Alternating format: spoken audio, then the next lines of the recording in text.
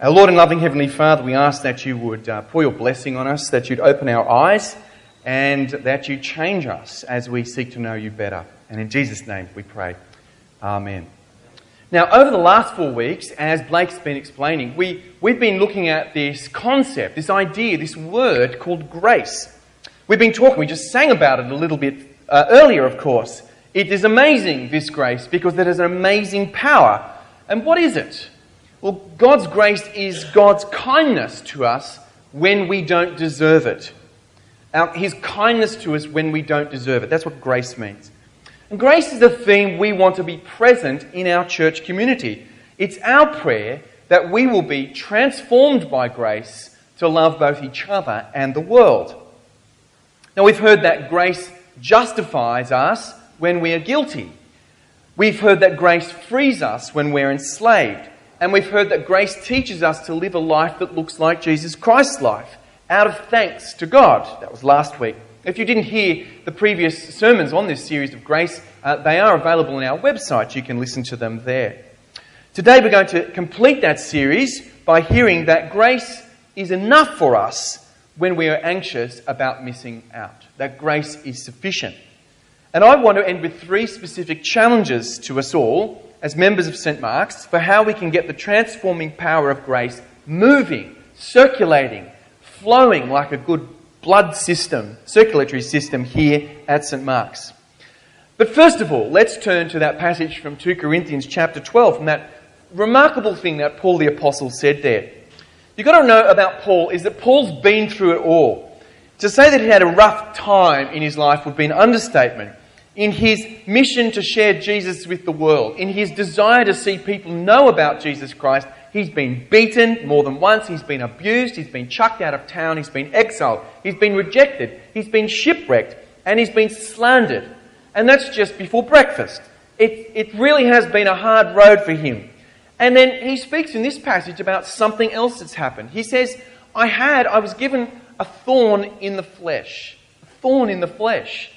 And we don't really know what he means here. He just says, I had this messenger from Satan to torment me. We don't know what it was. Was it some ongoing illness, physical or mental? Was it arthritis or epilepsy or some other painful condition? Because he says, in the flesh, we tend to think it must have been something physical. Whatever the case, it wasn't pleasant. And it was the kind of thing that made you think, I'm just going to give up. I should despair. Why has God made me weak when I need so much to be strong here?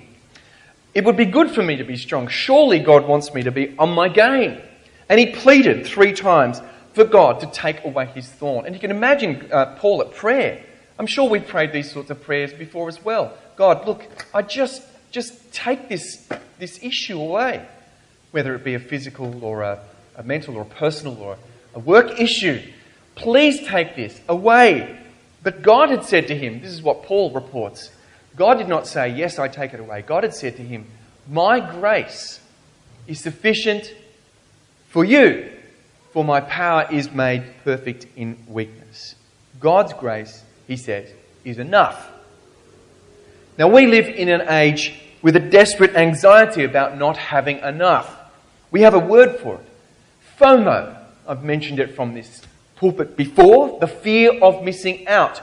At 8 o'clock, of course, I had to explain it and actually tell them it was a word. I'm sure that's not the case here. You're all hip and with it, and etc. FOMO, the fear of missing out. And one of the ways in which consumerism gets us motivated to buy things, and we find ourselves going and buying more and more things, is by giving us an underlying sense that there's just not enough stuff to go around, so I better get my share before it's all gone. If I don't grab what I can while I can, I will be an unfulfilled and incomplete human being. What if I don't get to travel? What if I don't get that extraordinary experience of travelling around the world, of that wonderful feeling of leaving the tarmac at Kingsford Smith? What if I don't get the house that I'm looking for? I don't get the apartment that we're looking for to live in? What if I don't get the recognition that I deserve? What if I don't get the presents that I am after? It leads to a kind of restlessness of the soul, which is a mark of an entire society at this moment in our history. And I know that because I feel it myself. I feel the pain of of looking over the fence and thinking, there are people who've got more than me there, and I'm going to miss out if I don't get on with it. I really better do something about that to grab more. We develop this scarcity mentality, which leads to a constant fretting about time and resources and opportunity. Will there ever be enough? And then there's that moment when we experience what Paul experiences, that moment of suffering, when your body's not capable of being what you want it to be, when you receive a thorn in the flesh, whatever that might be for you, that reminds you of your weakness. Well, what then? It's a sign of our deep anxiety about this, that we find the thought of becoming disabled almost too horrible to bear. We even think dying would be better than being in a wheelchair. To have a disability is, for our FOMO culture, to be almost a non-person, because surely they are just missing out completely. But grace is different. Paul was not healed, but he was told something else. My grace is sufficient for you. It's what God said to him. My grace, it's sufficient for you. Now you could hear God's voice as very stern at this moment, very headmasterly, as if, or like a parent saying, you've had enough, no more. There's no seconds tonight, you haven't eaten enough of your firsts. You could be hearing God saying, sorry Paul, you're just getting greedy, wanting to be free of pain when you've already got grace. And you maybe could read this as Paul being quite stoic in response. Grin and bear it, that's the message. Well, but that's not what grace means. That's not what Paul himself had ever said about the word grace. He's described grace as this super abundant thing. It's not a stingy allowance. It's excessively more than we need. It's God's generosity just flowing down. And God, as Paul describes it, as Jesus describes him, is not a stingy God, but completely generous. He's not the God of just what we deserve and no more. He's the God of blessing. Now, 2 stories from Jesus' life show us this. The first one we had read tonight, that story of the feeding of the 5,000, that extraordinary story with 2 fish and 5 loaves. And it wasn't as if when Jesus fed the 5,000 with 5 loaves and 2 fish, and I've often wondered, because I don't like fish, what I would have done at that. I guess I just would have had the bread. But you notice that it's not just kind of enough to go around. That it's 12 baskets left over. It's an extraordinary overabundance of food that Jesus makes for this extraordinary crowd. And do you remember the story of the wedding at Cana, where Jesus made wine out of the water? And do you remember that the wine he made is not the kind of stuff you get in the box, in the cardboard box, that really kind of sets your teeth on edge? You know, the stuff that you really only want to ever drink out of a plastic cup? It's the Grange Hermitage that he makes. And gallons and gallons and gallons of it. It wasn't bitter cask wine. It was the heavenly wine. Enough and more than enough. That's God's grace. God's grace is a delicious blessing, overflowing. But you might be saying, wait a minute, how is this a comfort to me in the pain and weakness that I experience, in my fear of missing out? My body is aching. My mind isn't what it was. My family relationships aren't working out. My finances are in a mess. I'm aching with loneliness. I'm depressed. What good is grace to me? And none of those examples that I've just met are theoretical, because I talk to people at St. Mark's, and I can tell you that these things are things that people are experiencing all the time, every day. What good is grace to me then? How is it of any benefit at all? Well, God's grace is enough because it is plenty. What does God's grace give us? It gives us our forgiveness and it gives us our freedom. And by giving us forgiveness and freedom, it gives us a future. It gives us a future out of the loving heart of God. When we did not deserve it, Jesus Christ died for us. And when we repent and believe the good news, when we accept Jesus Christ, there is now nothing that can condemn you. There's no one who can accuse you. There's no one who can say anything against you if you are declared innocent in God's sight in Jesus Christ and nothing can threaten you anymore. You are absolutely secure. Paul says in the book of Romans, he says, can anything separate us from the love of God which is in Christ Jesus? If we have the love of God that's in Jesus Christ, can anything separate us from it? Can our physical and mental weaknesses defeat us? Can our unpopularity defeat us? Can our poverty and loneliness defeat us? Can our failings and incompetence defeat us? Can our stress defeat us? Can our mistakes defeat us? Can even our sins defeat us? Can even death defeat us?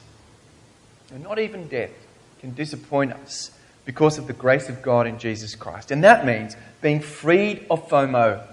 It's an end to FOMO. It's being freed of the anxiety of not having enough because we are already full of God's blessing of true and lasting hope. We've got it. We have it. We have God's sufficient grace, which is enough and more than enough. Can you see how this understanding ought to transform us? And how it ought to transform our community? What would a group of people who really understood that they had the plentiful blessings of God look like? They'd look a lot like Babette's Feast. Now, Babette's Feast is a story written by a novelist called Isaac Dinesen, although that was her nom de plume. Her real name was Karen Blixen, and she wrote a book called Out of Africa, you may have heard of. Babette's Feast was made into a movie about 30 years ago maybe, and it's just a little tale. You may not have heard of it, but it tells the story of two elderly unmarried sisters. They live in Denmark in a coastal village. Their names are Martine and Philippa. And in this small village is on the remote coast of Denmark, windswept, kind of unpleasant land, cold, blustery land. And they lived there because their father had been a pastor in a small Protestant church which was very severe. And so they'd moved away to be away from the world, to make sure they weren't tempted by anything. And this small community had started up in this remote village on the coast of Denmark. Well, that was years ago. And the pastor is long dead, and now his two sisters really oversee the community of believers here. They're all getting very old, living a very plain and austere life. And like any group of people that's lived together for a long time, there are bitternesses, long-held grievances. There are unresolved tensions between the members of this small community, an atmosphere of distrust and suspicion, and not a lot of joy in life. It's a very grey picture, except for one person. And that person is Babette. Now, Babette is the housekeeper of the two sisters, and how she came to be the housekeeper was that she was escaping the French Revolution. She had nowhere to go, and she landed on their doorstep and said, I need a home. I'll work for you as your housemaid for free. And so she does. And 14 years later, she's still working there in this home. The only link with Babette's past is that every year she takes out a lottery ticket. She has a friend in Paris who buys this lottery ticket for her, and she finds out whether she's won or lost each year. That's the only link with the past. Only 1 year, 14 years in, she discovers that she's won the lottery. 10,000 francs she's won. Of course, it's a lot of money. That's all we know. I don't know, I can't translate it into modern dollars. But what does Babette decide to do with her winnings? Does she say, fantastic, I'm out of this terrible windswept place on the coast of Denmark with these horrible, boring people? No, what she says, she comes to the sisters and she says, I'm going to prepare a delicious French meal for you and for your church that will be an expression of my love for you. What she doesn't tell them is that she will be spending all of her money on this meal.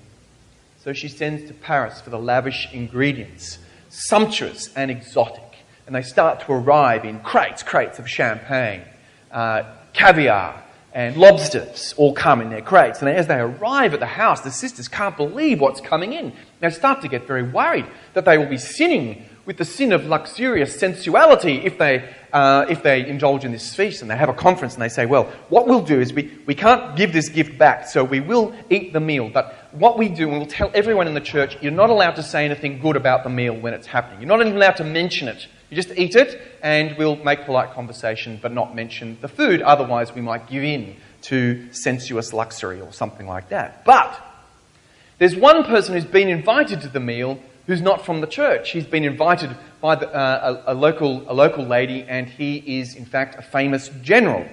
A man of the world. He's been around the world, and he can't help himself as he sits down to the banquet, but glory in the meal, and keeps saying how extraordinary it is. As it comes out, 7 courses, one after the other. One of them is quail in a puff pastry shell with foie gras and truffle sauce. That's just one of the 7. He drinks the finest wine, he says. I've never tasted wine like this. And the food is better than the food in Paris restaurants, he says. And as he gushes about the food, he can't help himself. The other guests start to warm up. Their defences melt. Old loves reignite. Ancient grievances are forgiven. People start to smile and laugh and enjoy being together. Those faces that have been kind of set like concrete in a frown for decades start to loosen and smile. And an unheard air of peace and harmony and joy settles over the table. It's only at the end that Babette reveals to the sisters that she had spent every one of her 10,000 francs on the meal, and that she'd been a famous chef in Paris before the revolution. Her money is completely gone, but the community is completely transformed by her act of grace, of sheer grace. You and I are invited to the table of God's magnificent and sumptuous grace, where He has prepared a belt-tightening feast for us. And sharing that meal together will transform us too, just as it transformed the guests of Babette's feast. And we see some of that transformation actually going on in our midst. And I don't want to kind of sound like this is a triumphalistic story of how great St. Mark's is, but sometimes you need to have someone like the general actually say, you know, there's good stuff happening here. Grace is actually working among you. And so we've seen people join in connect groups who've never joined them before. We've had people at our church who are over 80 years old, never been in a connect or Bible study group before, who've said, I've never understood the Bible before. I've been going to church all my life, and I've only understood it now. And we've started 3 new groups like that this year. We've seen our children's and youth ministry go from strength to strength. We started an after-school club. And at the recent morning tea that I held, people told me that they said, look, I really value the growing sense of feeling like this is a community, like I know people and people know me. We did a survey last year called the National Church Life Survey, and in that survey, 89% of people at St. Mark's said they had a strong sense of belonging to St. Mark's. 84% of people said it was easy to make friends. We've seen new people join us at all our services through our baptism and our wedding ministries, and we've seen people come to faith and find in themselves growing a faith that was perhaps only an ember when they arrived. We've seen people invite people to church, to our dinners and to our other events. Let me tell you about the lady at our 8 o'clock service who is, I haven't asked her age because you don't ask a lady her age, but she is closing in on 90. She invited to church a young couple that live in her building. They've got a baby, and they've been coming to church at 8 o'clock with her ever since. It's an extraordinary act, I think, that she just innocently and with utter humility invited them to church, and along they came. Earlier this year, I spoke to a small group of people about a person who's in need in our community, had really hit a financially difficult spot. So I just emailed about 5 people in our community, and within an hour, I had the several $1,000s that was needed to cover this person's desperate need. That was extraordinary. We had sufficient resources to help them. We're becoming better at welcoming people from different cultural backgrounds, and we're becoming a more diverse place. We've been blessed by our interactions with mission partners, especially with Rough Edges up at Darlinghurst and with the Living Water Ministry in Redfern. We had a great dinner just this last week celebrating that.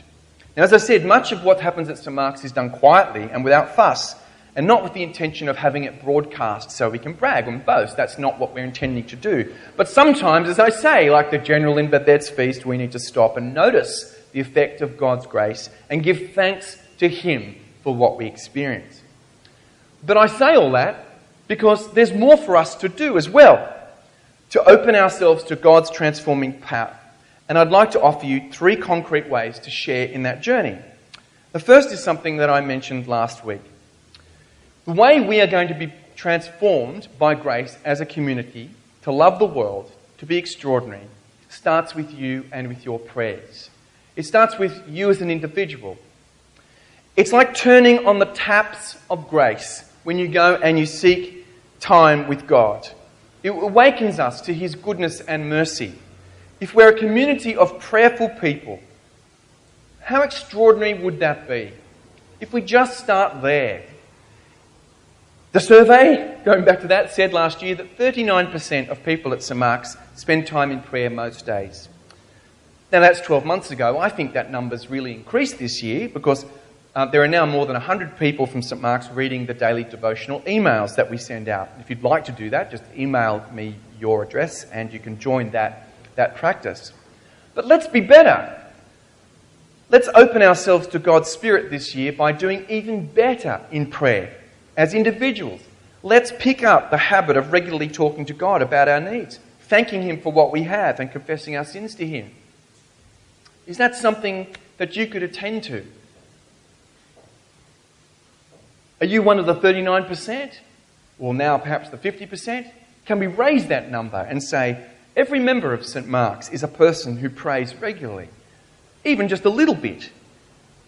Just as a good football team needs its members to work on their individual fitness and skills. And by the way, if you are a member of a football team, work on your individual fitness and skills. Because it's good for the team, right?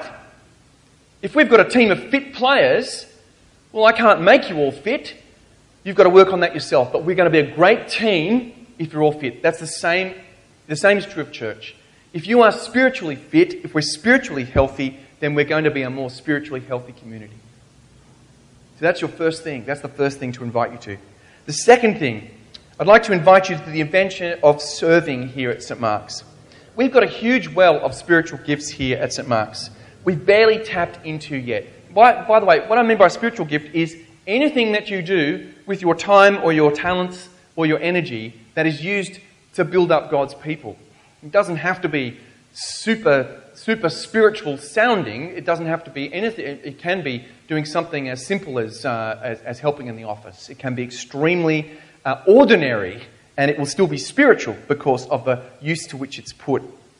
Each member of St Mark's has a role to play in serving somehow. It may be something as simple to committing to pray for a particular ministry.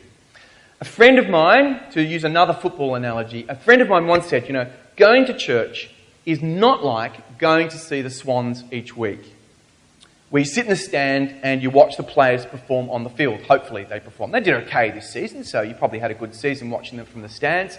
Fantastic. But that's not what church is like. With church, you actually are the Swans. You're on the field. You're playing. And through us serving one another, God's grace will work its transforming power.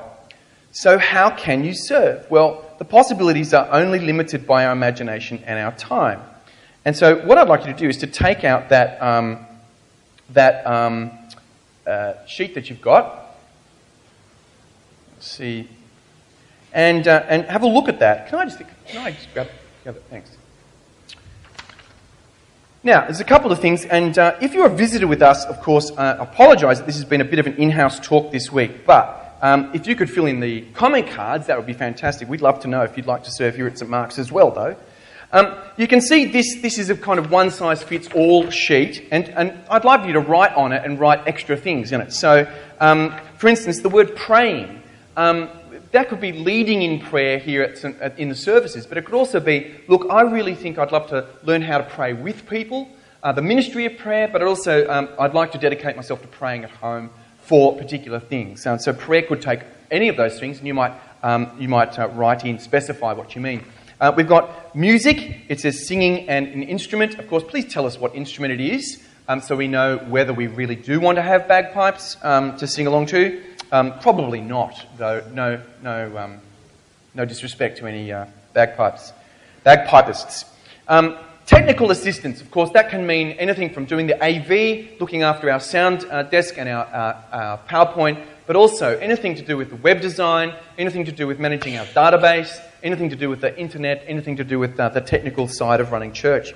Hospitality, and that can be having someone in your home, but it can also be organising events to which people could go out to. I talked to a person a while ago, and they said they love curating. They use the word curating dinner parties. And they'd love to curate some dinner parties with conversations that could be had. That could be extraordinary. Assisting with advertising, marketing, and publicity, the whole gamut there.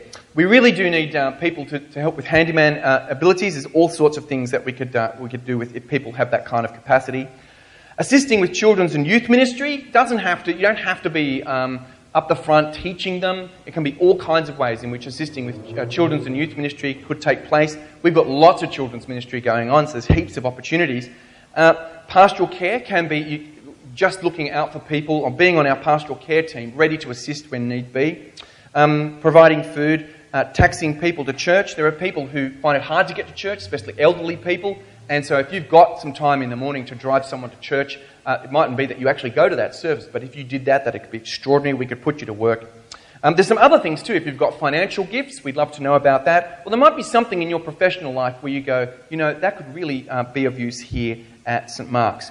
The other thing is, of course, you've got the I would like help to know how to best use my gifts here. You could tick that box. You could add anything you'd like to. So if you could be doing that form, we'd love to hear from you how you feel you could serve here at St Mark's, and we'd love to have an opportunity to invite you so that we actually maximise the potential, the gifts that God has given us here at St Mark's, so that grace can really flow here.